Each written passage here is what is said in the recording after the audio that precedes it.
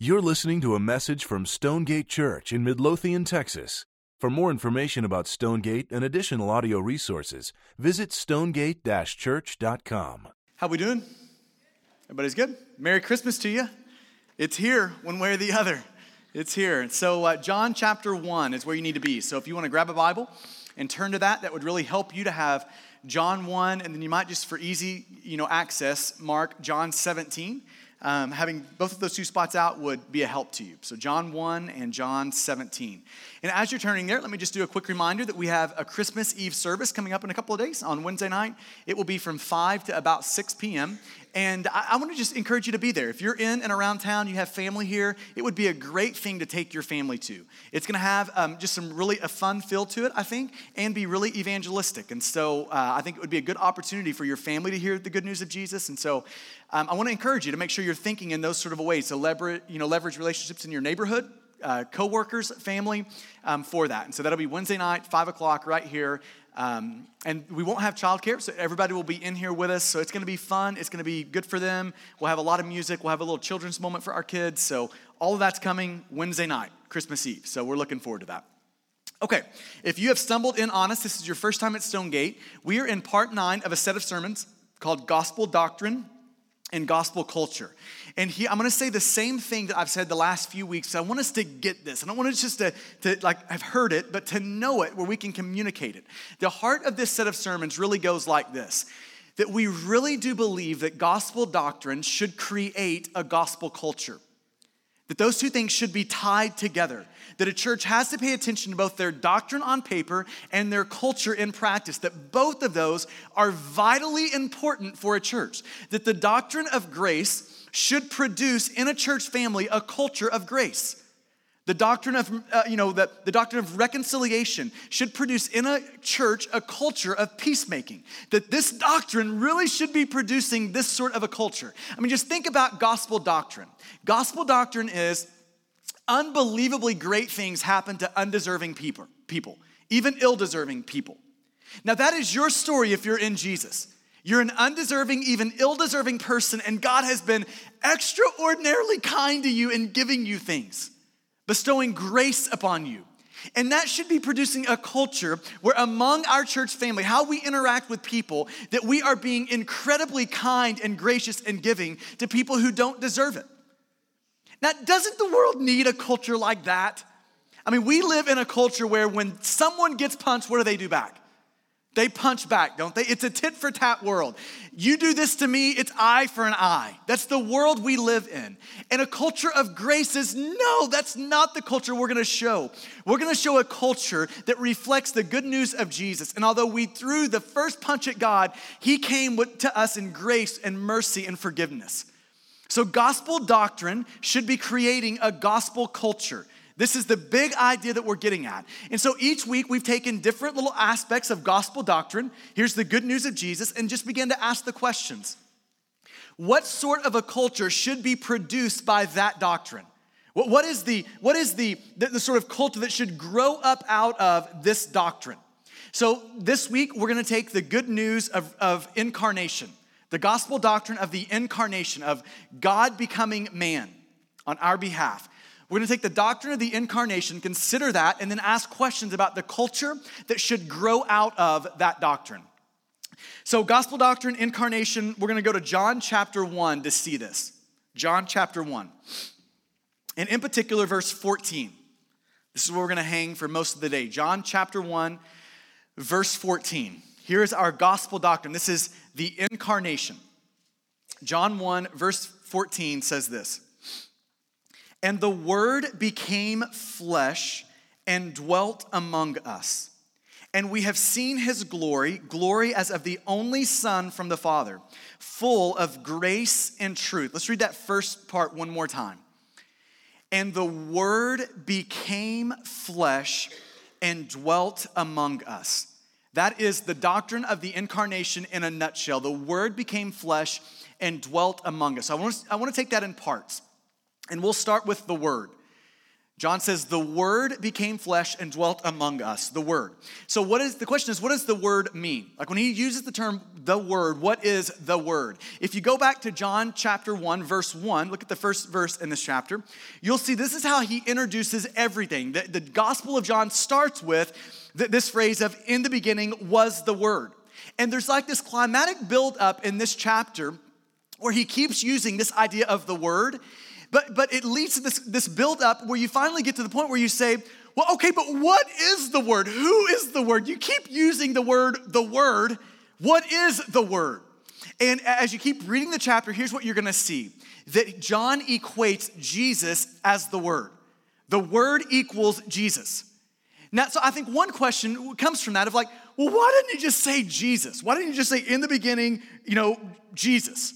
Why didn't he go that way as opposed to calling Jesus the Word? And so this is like contextualization 101. John is looking at a group of people. He is writing to a Greek, philosophical-ish sort of an audience. So that's his audience that he's writing to. And what John is doing by using the word is he's taking this phrase that they use. So in Greek philosophical circles, the word was a well-worn concept. It was their way of referring to the creator and the sustainer of the universe. So this is the word in their mind. So he's taking their word, the word, and then he looks at that word and he redefines it with Jesus. He's saying, do you know this word that y'all all use and you all know? As you're referring to God, the creator, the sustainer, the controller of the universe. Well, that God, the word, he has a name, and his name is Jesus. That's who you're talking about. That's who Jesus is. So he's walking us into this idea of the word is Jesus. So the question becomes, well, what does John tell us about the word? Well, how does he describe Jesus in this passage? Let me just point out a couple of things to you. Verse 1. In verse 1, he says, in the beginning was the Word. So John is telling us here that Jesus is eternal. In the beginning was the Word, that Jesus is eternal. Now, if you have read your Old Testament, Genesis 1 should come to your mind when you see the phrase, in the beginning was the Word. That's a mirror kind of a language that Genesis 1:1 uses. And so John is, in a lot of ways, connecting us back there. He's saying, yeah, you know when everything started? That Jesus was there. He's always been there. He always has been. Jesus is, and he always will be. This is what it means to be eternal. So in one sense, it's okay to say that Jesus had a birthday. It was a couple of thousand years ago in a little manger. But in another sense, we all have to see that John is saying that although Jesus had a birthday a couple of thousand years ago, Jesus has always existed. There's never been a point or never will be a point where Jesus fails to exist. He's always been, he is, and he will always be. He's eternal. And you keep reading in verse 1. In the beginning was the Word, and the Word was with God, and the Word was God. John is showing us here that Jesus is both distinct and divine. Distinct and divine. So when it's talking in verse 1 about he was with God and he was God, John is introducing us into the mind-blowing reality that theologians call the Trinity. Now, you're not going to find the word Trinity in the Bible. It's used to sum up what we find in the Bible. And the Bible clearly affirms these three things about God. The Bible affirms that God is one. So that's one thing the Bible affirms about God. The Bible also affirms that God is three distinct persons. One God, three distinct persons. And the Bible thirdly affirms that each one of these distinct persons are God. Now, good luck with that, right? So Caleb is our little theologically minded little guy in our house, and he loves to ask questions about that. So God's one, but he's three. How can that be? I look at him and say, yeah, good luck. Good luck with that. You let me know when you figure that one out. So it's one God, three persons, each fully God. This is the doctrine of the Trinity. Now, and what John is saying is, Jesus is a full-blown part of that Godhead. He is a part of, he is God. This is what John is trying to show us here. That God is one, but there are three distinct persons, and Jesus is one of the distinct persons. When we see that distinctness, when he says the Word was with God, Jesus was with God. So if I were to come to you and say, I went with Bill to the movie on Friday night, if I say that I went with Bill, it means that Bill is a person and I'm a person. But there is a line that separates me from Bill. So that's what the word with is showing us there. That to be with someone, you have to be distinct from them. And so John is showing us that Jesus is a distinct part of the Godhead. He is fully God, but a distinct part of God. So you've got one God, three persons, and Jesus is one of those three persons. But then you've got the divine part, that it's not just that he is distinct from God the Father, but he is fully God. Like God, he is God the Son. And this is the divine part, where it says the Word was with God, that's distinct, but here's the divine part. The Word was God. John is trying to help connect this dot for his audience and for us. He's looking at his audience and he's saying, do you know this Jesus, this person that he came and lived for 33 years, died on the cross? That Jesus was fully God. He was God. Now that sounds strange to say, doesn't it? I mean, picture someone coming up to you and say, hey, do you know Fred? He's God. That feels weird, doesn't it? But that is exactly what John is saying, that Jesus is fully God. He is God. It's one God, three persons, each person fully God, and Jesus is both one of those persons and Jesus is both fully God. Now, this is where some of our Jehovah's Witness friends, this is where they do like the Greek gymnastics here. And they try to make this phrase that says, he is God, say, he is a God. But it doesn't say he is a God. There's not one, Greek scholar with any sort of a reputation that would say it says a God. It is saying he is God. This is who he is. He is the God. He's not like one among many gods. You don't like put Jesus up with Zeus and everyone else that this Greek philosophical world would maybe want to put him beside. No, he stands above them all. He is the God. This is what John's saying. This is who the Word is. He's both eternal and he's distinct and divine. And then look at verse 3. We see another thing about Jesus, the Word. All things were made through him, and without him was not anything made that was made. John is helping us see here that Jesus is the creator. He is the creator God. Like everything you see, we are to think this in light of John 1. Jesus made it. In like that moment when you see a sunset, John is wanting us to connect these dots. That beautiful sunset that we see is an overflow of Jesus, the creator God. When you think about the complexity of a human being, Psalms 139 says that we are fashioned in our womb, that Jesus literally reaches into that womb and forms and fashions all that complexity, all the form, all the person. He does all of that. That when you see the complexity of a human being, we are to think that is the overflow of Jesus, our creator God. When you look up at night and see a universe full of billions of stars, that is showing you the power of Jesus, the creator God. It's just an overflow of who he is. John's trying to connect this out that he is creator. And then look at verse 4. John says, in him, this word, in Jesus, was life. And the life was the light of men. The light shines in the darkness, and the darkness has not overcome it. John is saying Jesus is life. The Word is life. Who in here doesn't want more life? Who doesn't want that?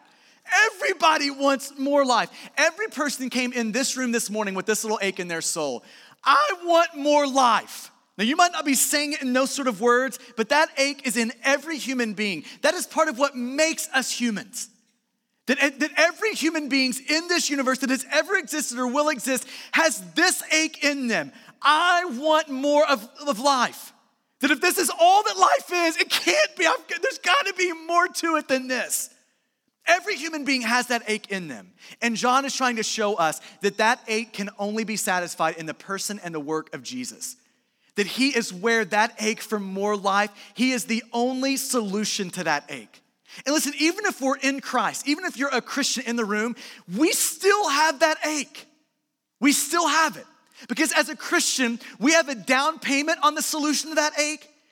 We know Jesus as life in part now, but there will be a day where Jesus splits the sky and comes back for his bride. And in that moment, we will know life and life to the full. We will know all that our hearts long for. We'll know it in that moment. We live in a world, listen to this, that wants more life. We live in a world desperate for that. And John is saying, do you know where that life is found? Do you know where that ache can be, that ache can be satisfied? It's only in Jesus. That alone is where you find it. This is why later on in John 6, John says that Jesus is the bread of life. Whoever comes to him will never hunger. Whoever, believes in him will never thirst again. That is the only place that sort of deep longing for life and joy and satisfaction will ever be scratched. So he's life. And then look down at verse 18. We learn another thing about Jesus, and there's more here, but for time's sake, this is the last one I'm going to talk about. Verse 18. John says, no one has ever seen God, the only God, who is at the Father's side. He has made him known. So no one has ever seen God, the only God, but he who is at the Father's side, namely Jesus, that Jesus has made this God known. So John is showing us here that Jesus is the visible display of God. Have you ever asked the question, what is God like? I mean, what is like the character of God, the nature of God? What is God like? The Bible over and over is going to affirm this. If you want an answer to the question, what is God like? Look at Jesus. He is the one that shows us what God is like. So think about the Old Testament. If I'm going to give a picture of how the people of God related to God in the Old Testament, I would want you to picture a house. So picture this massive, beautiful, breathtaking home. But here's the picture of God in the Old Testament, this God as a house view. That the entire house was made of bricks and there were no windows. So it's like the people of God in the Old Testament, they were looking at God and it was like breathtaking. It was beautiful. It was magnificent. It was an incredible view that they had of God. But there was so much mystery that surrounded it. It was like, man, I see something incredible, but I can't get in to see what all of that is like in there. I just can't see the insides of God. I think that would be an accurate way of describing how the people of God related to God. There was awe, there was admiration. God revealed much of himself, but it was like God in a brick house and you just don't know what all's inside. And here is what Jesus does for us. In the coming of Jesus, it's as if God, who used to be a brick house, all the bricks get traded for glass and now we can see in. Now we can peer into, that's what God is like. That this is who God is. That's the nature of God. This is the inside and the guts of God. That's God. And here's the beautiful thing about Jesus. It's not just that he turns God, the brick house, into glass. It's that he actually becomes the door by which we can enter into the house and see and experience and know God personally. We actually get that view of God, not just from the outside, but from the inside. Jesus makes the invisible God visible for us. See, if you want to know who is God, look at Jesus. He is the visible representation. He is the way we know what God is like. He's the visible display of God. So this is the Word. This is what John wants us to know about the Word. Things like he's eternal, distinct, and divine. He's creator. In Jesus is life. In the Word, in Jesus, he's the visible display of God. This is all the substance around when John, in John 1:14 says, and the Word, this is what he means by the Word. It's this Jesus that is this magnificent and big and beautiful. And in this passage in John 1:14, the Word, Jesus, is doing something. And here is what John tells us he's doing. It says, and the Word became flesh. Do you see that in John 1:14? And the Word became flesh. Now, when John says that Jesus became flesh, he is not saying Jesus became skin. Okay, that's not the idea. The word flesh is kind of a technical word that is used to describe becoming human. John is saying, the Word, Jesus, eternal God, distinct and divine, fully God, that Jesus, the Son of God, he became a human being. This is what John's saying here. Okay, now, when we talk about God the Son, Jesus, as fully God, but yet becoming human and becoming fully human. He's both fully God and fully human. When we talk about Jesus, the Son of God, becoming fully human, it's very important that we think rightly about that. When we say that God the Son became fully human, it doesn't mean that God the Son became less. God the Son has always been God and always will be God. So he's not less God. He's always been God and always will be that. So it's not to say that Jesus is reduced in becoming a human being. It's to say that Jesus willingly allowed himself to be restrained. That's what it means for him to become, he is fully God and to become fully human. It means that Jesus willingly allowed himself to be restrained. to take on all the frailties that come along with being a human being. He willingly endured all of those things. Okay, now let's just think about this for a minute. God the Son, he is fully God. That means that he is full of life and vibrancy and energy. There's never been a point where God the Son has been lonely. He exists in Trinity where life is overflowing. Okay, this is God the Son. He has everything. He is everything, right? This is God the Son. This is God Almighty. And for some strange reason, God Almighty becomes fully human. So let's just think about what that means. God Almighty, here's maybe a place for starters. God Almighty inserts himself into a human womb. Is that not mind-blowing? God would put himself into a mom's womb? That's crazy.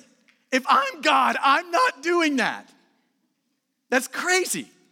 God Almighty, he's not gonna be born in a palace that would be fit for a king. He's gonna take a manger. Now, let's just keep going here. God Almighty is going to submit himself to teenage acne.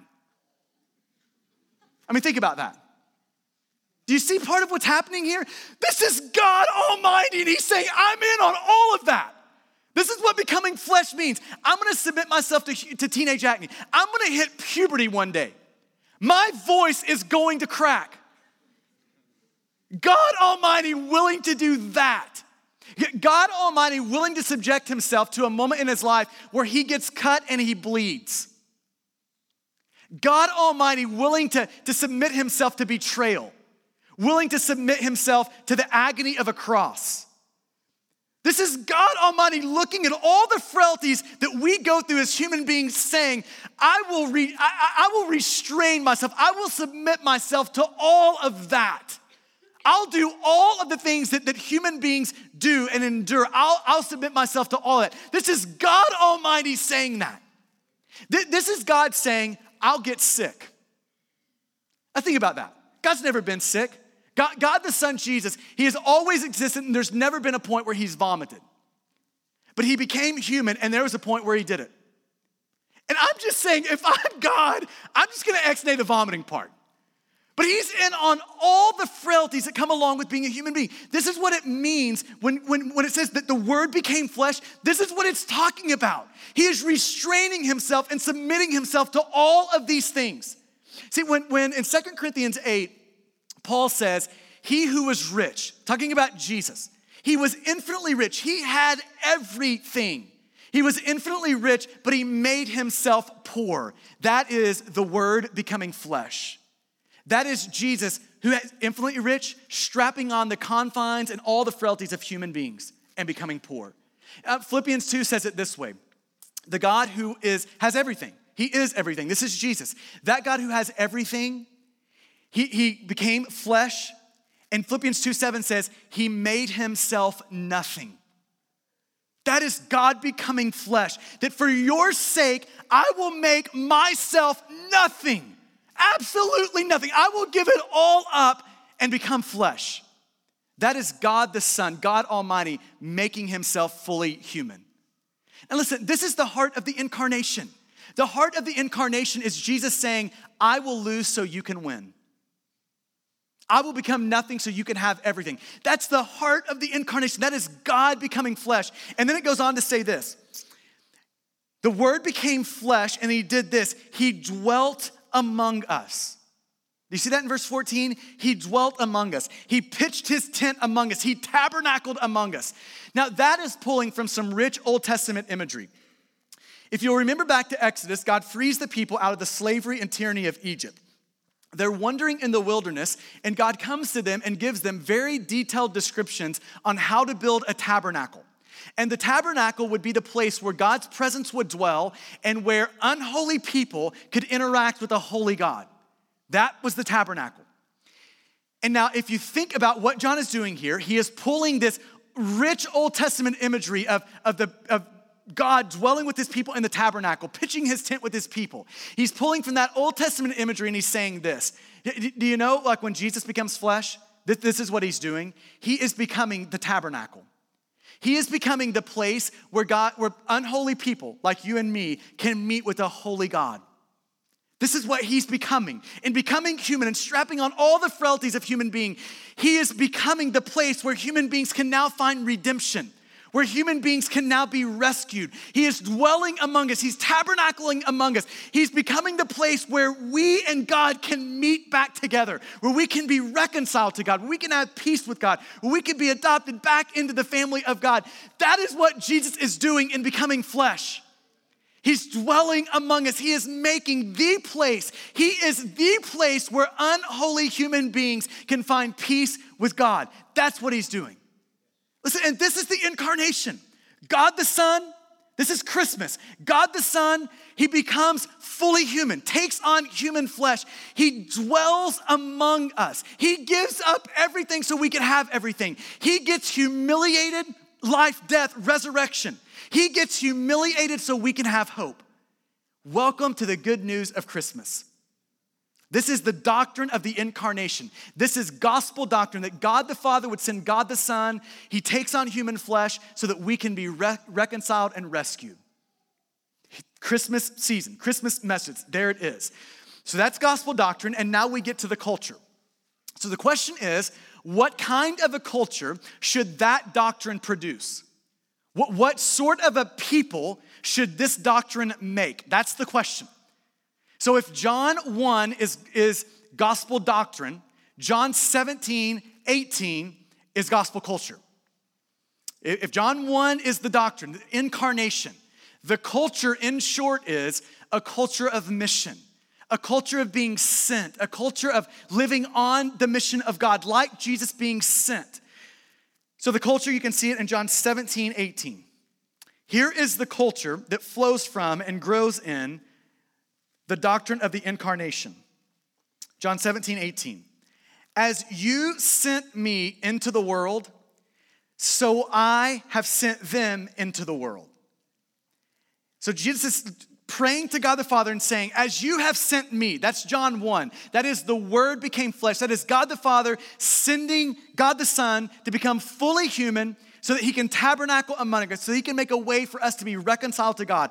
As you have sent me into the world, God the Son is saying to God the Father, so I now am sending the church, my people who I've rescued and redeemed. So now I am sending them into the world. That's the culture. So I want to take that culture, that sending culture, and I want to talk about it in three different ways, in three parts. Here's part one. What does it mean for God the Son to send us into the world? Here's the first thing. It means that Christians, all Christians, are sent people. Now, we could talk about this in a lot of different ways. We could say it like this. The Bible uses these sort of words, that we are all missionaries, that Christians are ambassadors. That's the language that Paul uses in 2 Corinthians 5. That we are God's witnesses. That's the language of Acts 1.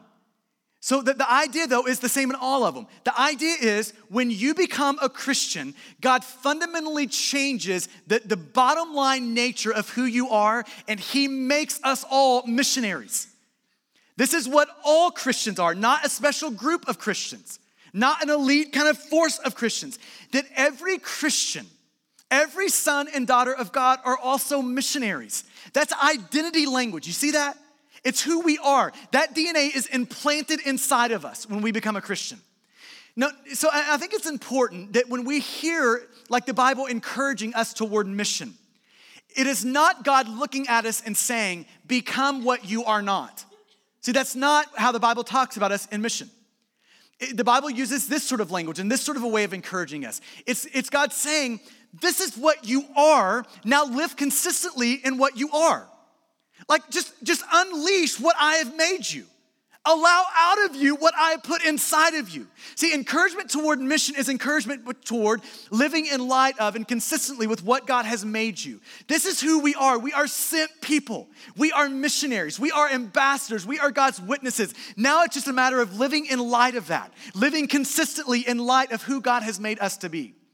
Now, when we talk about mission, I always feel a tension, and I just think we need handlebars for that. That it's an abstract thing to say, live as a missionary. that we need some like core things that we can start with. And I want to just walk you through a couple of these core things that I think lie on the foundational level of what it means to wake up every day thinking and living in light of a missionary calling. Like what does it mean to approach every day, every situation as a missionary? So let me give you three of these. Number one, I think it means, first of all, that we are praying for people who don't know Jesus. That we are praying for people who don't know Jesus. Now, we use the vocabulary at Stonegate of a top 5 to encourage this.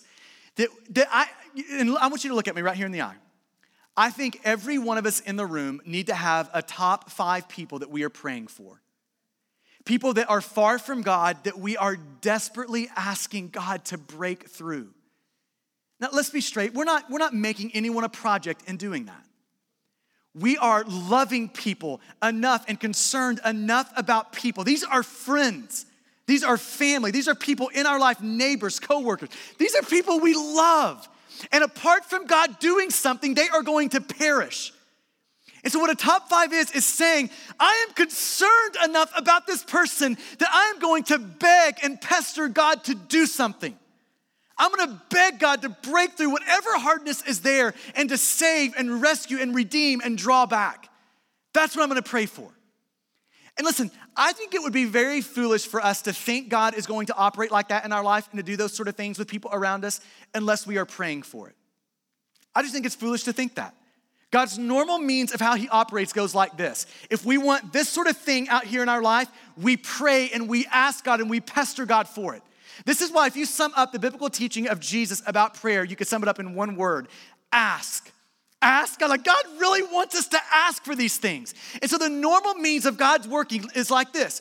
We pray and we pester and we plead with God and God grants it. We pray and we pester and we plead with God and God grants it. That's the normal way that God operates. And we would just be fools to think that God's gonna do all of these things out here and we're not gonna pray and we're not gonna pester and we're not gonna plead with him to do that. It's just not the way God works. And I think we need this encouragement in here too. God loves to respond to our prayers. And I think God especially loves to respond to prayers for the salvation of other people. The people who are far from God, for them to get found by God. I think he especially loves to answer that prayer. So God can answer these things. This was back in the spring. I started praying for a friend of mine who is far from God, walking way out there. And so I just start praying. I'm pestering God. I'm asking for God to do things. And in the summer, Laura and I, we went to preach at a camp. And so I'm just doing sessions for some college students at Texas Tech. And we don't have any cell service while we're there. We finally leave that. We get back to civilization. Cell service comes back. And I look at my phone. And I've got a message from the guy that I started praying for. And it felt odd in that moment because he has never called me and never left a message. So I check it, and literally, I started praying for this guy like 2 months ago. I check it, and he says, Rodney, I think I found what God wants to do with me in my life. I think I found my purpose in life. I think God wants me to become a pastor. I'm like, great, step 1, we need to become a Christian. And then we can do the pastor thing. Are we seeing that though? I prayed with him for a couple of months that God would do something. And the guy leaves a voicemail wanting to become a pastor. That is God doing something. Man, God loves to answer prayer like that. Man, I just want to give you encouragement. Let's pester God for the salvation of people. Family, friends, neighbors, that people who are far from God would return to God. Let's pester God for that. God loves to answer those prayers. I think it starts with prayer. This is the foundational part of living sent starts with us praying that God would use our life and lips for the salvation of other people. But the second part of it is not just praying, but it's also inviting people into our lives. Like actually befriending people, gaining a voice in their life. Extending relationship to people. And isn't this where it gets messy for all of us? It's a lot easier to pray for someone than it is to actually become a friend to someone. This is where it gets really messy. But part of what missional living means, part of what living on the mission of God, living sent lives means, is that we are opening up our lives to people who don't know Jesus. And thirdly, So it's not just praying and not just inviting, but thirdly, it's actually being willing to talk about Jesus with people. That we're actually willing to open up conversation about spiritual things. Now, I know just the talk of that, for some of us in the room, sends like a shudder down our spine just thinking about, you mean I've got to talk to someone that doesn't know Jesus about Jesus? So I know that that exists. And can I just give us all one place that I think is a very non-confrontational, easy place to start? I think just opens the door for so many good things to happen in conversation with people that we are befriending and praying for. Is for you to simply ask this question. Neighbors, coworkers, family, friends, for you to look at them and say something like this. This is such an easy place to start. 9 out of 10 people in our culture will be very appreciative of you doing this. For you to look at them and say, I've been thinking about you lately and God has laid it on my heart. I really want to start praying for you. Can you let me know how I can pray for you? Most people in our culture are going to look at you and say, thank you so much for thinking of me and praying for me. Here's a couple of ways that you could do that. That is such an easy just step into that it's not overly scary. You're gonna get a good response to that 9 out of 10 times. It's just an easy way to open up spiritual conversation. How can I pray for you? I'm thinking about, I wanna pray, how can I do that? People are appreciative of that. See, this is like some core foundational things of what it means to live sent. We're praying for people who don't know Jesus. We're inviting them into our life. We're opening up spiritual conversations. Those sort of things are kind of the foundational elements of living a sent life. So I want to take a moment here, and we're not going to take long, but I want to take a moment to pray for our church family in this particular area. If there is one area that I think our church still needs to grow up in, this is one of those areas where we still need to grow up. And so will you bow with me? I want you to take a second to pray for yourself, just where you are. We've got a couple more things we want to talk about before we finish this morning. But I want to take a second right now where you are just to pray for this in your life, for our church family. That God would give you a deep sense of burden for people. Why don't you pray that right now? That right now people around you are perishing. And that God would give you such a deep concern for that you would pray, that God would keep you up at night praying for them. That you would open up your life and befriend people who are far from God. That you would talk about spiritual things and what God has been doing in your life.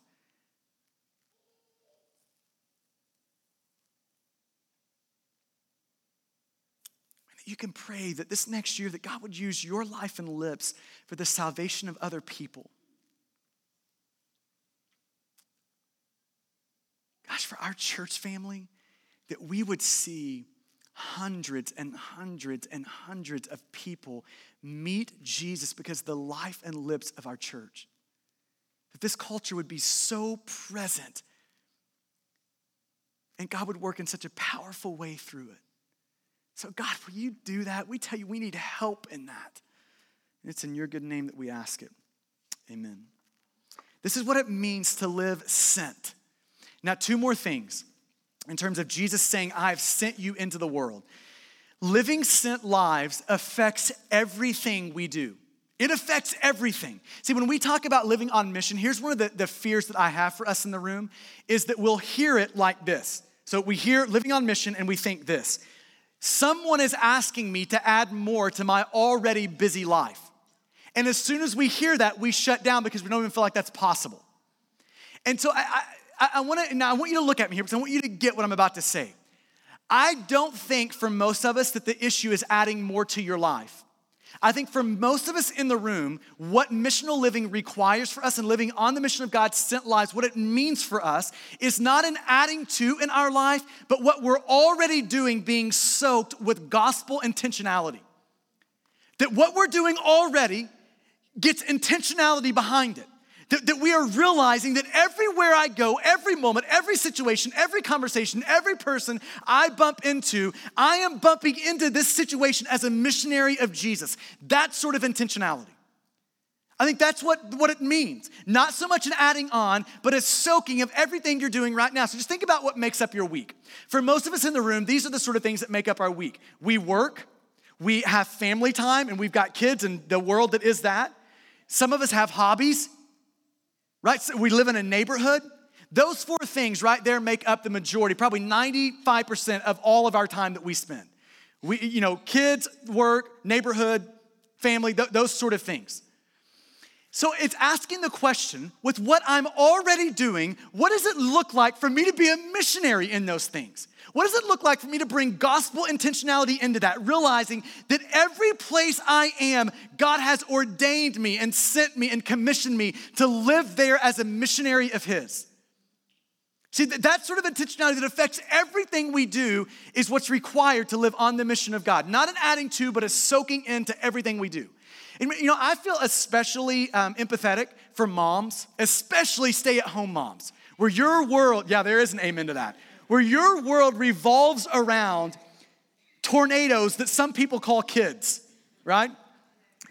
And I am acutely aware, and some of this is from personal experience, when I have a day where I am with my kids, you are very likely to find me tied up in a closet and they're running the house. It is hard work. It is hard. And it's so easy to think this as a mom. Or a dad. It's so easy to think, my world, my job, the only thing I do is clean up the in this house. That's all I do here. And listen, that is not what you do there primarily. You have been sent and commissioned by God to be a missionary in your house, to evangelize those little lives that God has entrusted to you. God has given you great purpose, and the great purpose is not primarily in changing a diaper.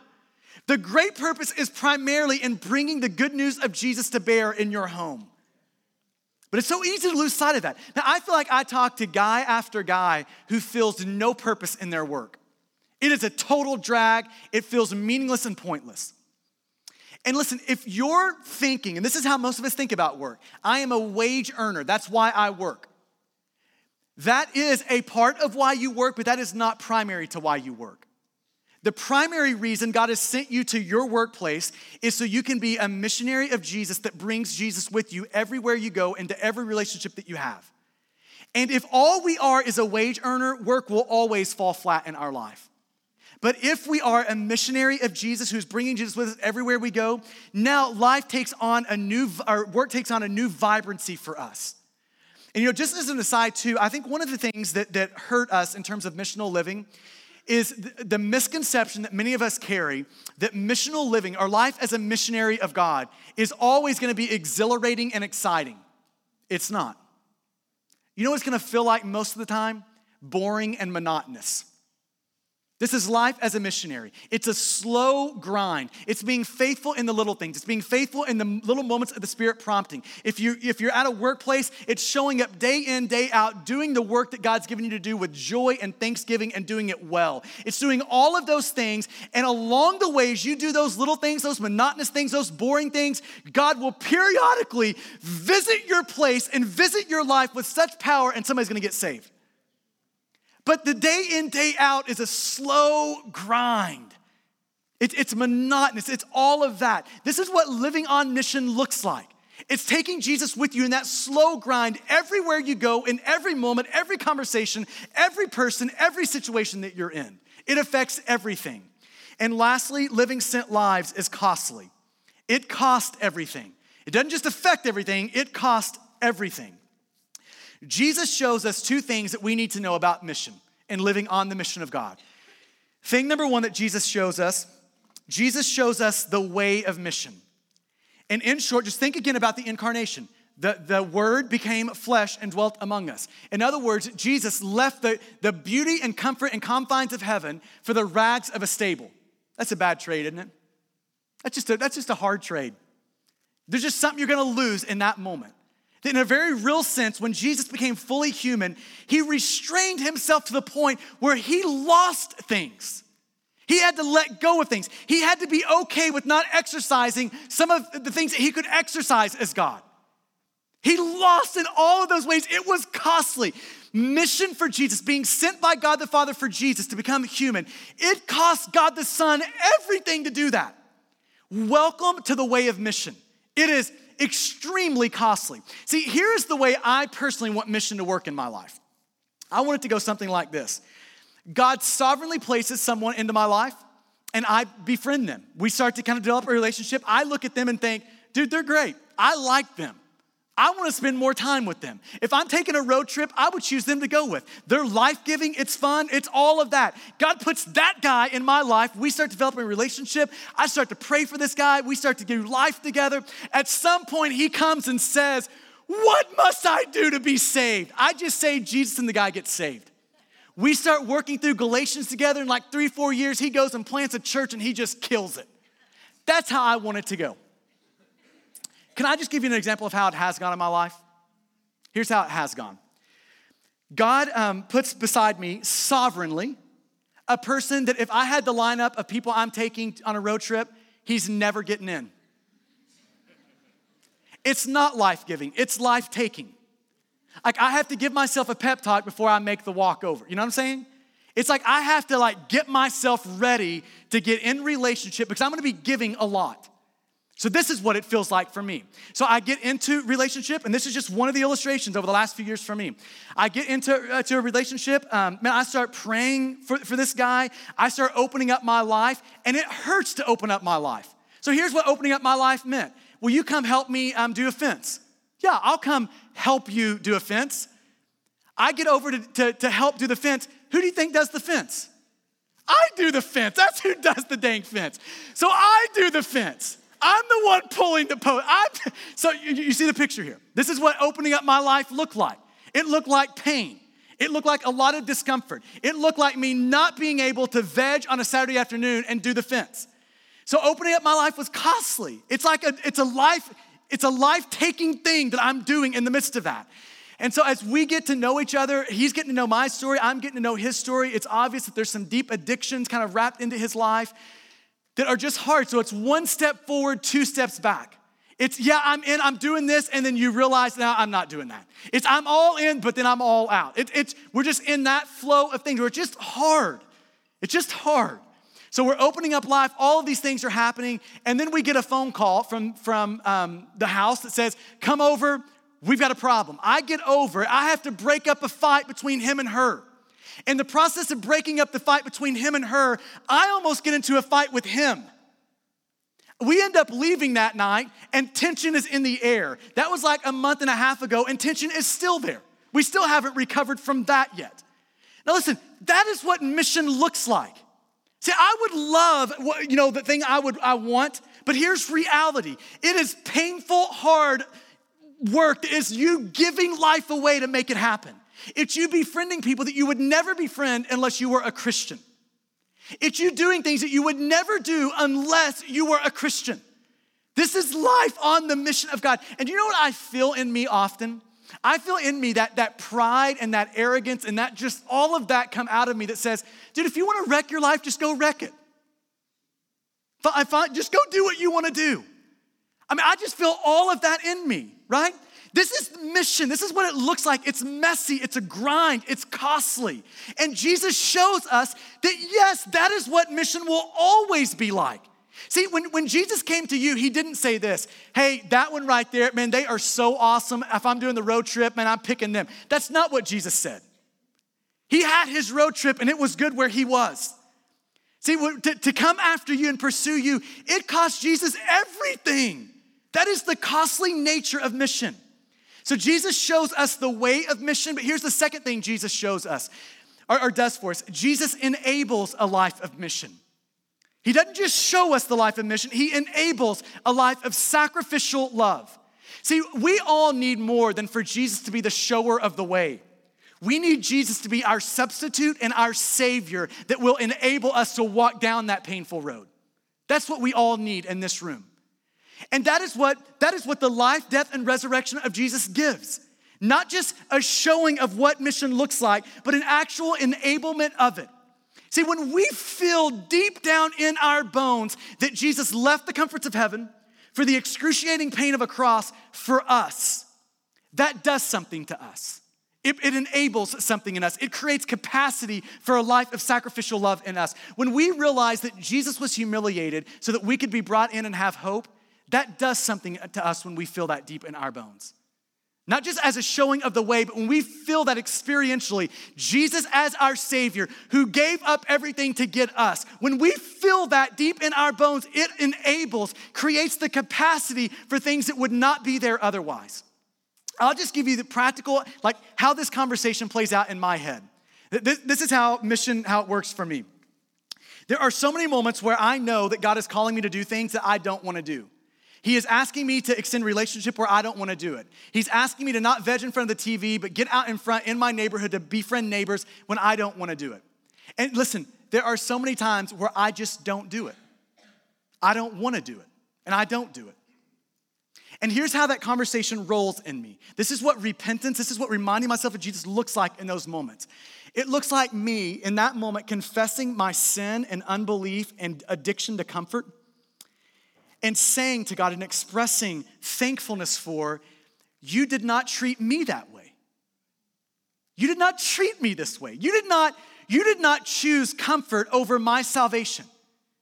You did not choose comfort over mission. But you became flesh, and you came and you rescued me.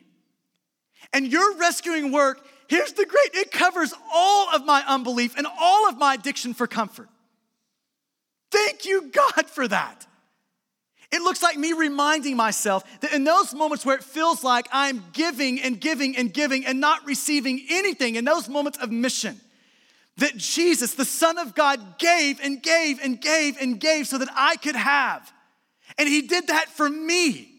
He was rich and he became poor so that I, who was poor, could have everything in him. That's what Jesus did for me. And you know that as I remind myself that in Jesus, my failure of mission is covered, and as I remind myself of Jesus coming after me as an act of mission to rescue me, do you know what it produces in my life? It's the strangest thing. It produces a willingness to turn the TV off and make friends with neighbors. It produces a willingness in me to give life when it just feels like nothing's being given in return. It produces a willingness in me to do a fence when it's all me doing it. It produces a willingness to do those hard things. See, the grace of Jesus doesn't just show us the way. It's the grace of Jesus that changes us and changes us to enable us to walk down that painful road of mission. And couldn't we all use more of that grace? Couldn't we all use more of that? Let's pray together.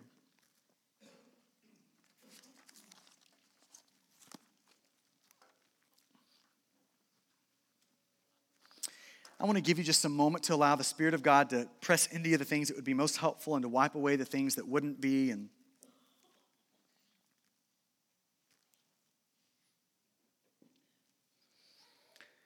I want to give you just a second right here, right now, to pray for your top 5. And if you have not made a top 5, will you please do that today?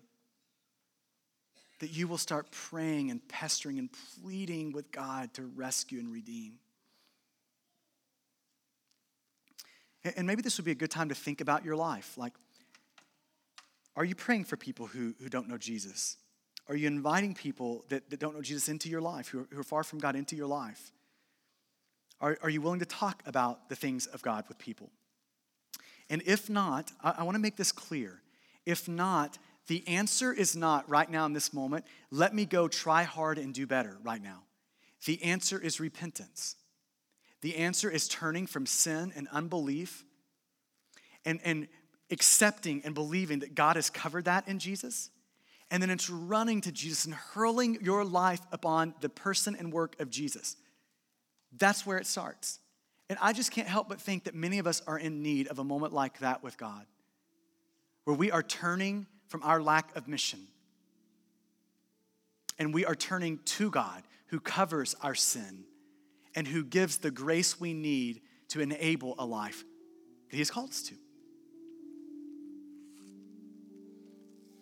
And if you're here this morning and you've never had a moment where you have stepped across the line of faith, the good news of Jesus can be summed up like this. We're all idiots. We have an incredibly bright future in Jesus because of his life, death, and resurrection. And anyone can get in on this. You can get in on this right now this morning. And here's what it looks like to get in on this. It looks like us turning from our sin and throwing our life in faith upon Jesus. And the Bible says that when you do that right now this morning, you can get in on the incredibly bright future. So don't leave here apart from getting in on that. Like right now, this moment, you can do that by expressing that to God. And if that's you this morning, will you take that guest card and check that box on establishing a relationship with Jesus? And when we sing this next song, if you'll take it over to the prayer table, kind of by the door where you came in, we'll have guys over there that would love to pray over you and for you this morning. So Father, will you help us? God, we tell you that we need help. God, we want to be good missionaries. We want to be faithful to the call that you put on our life. We want to be faithful to live consistently with who you have made us to be. And God, we just acknowledge that we need help this morning to do that. So Father, will you give us the grace and the help right now to walk the painful, the hard, the costly path of obedience here. And it's in your good name that we ask it. Amen. Thank you for listening to this message from Stonegate Church, located in Midlothian, Texas. For service times, additional audio and study resources, as well as information about our church, please visit us at stonegate-church.com.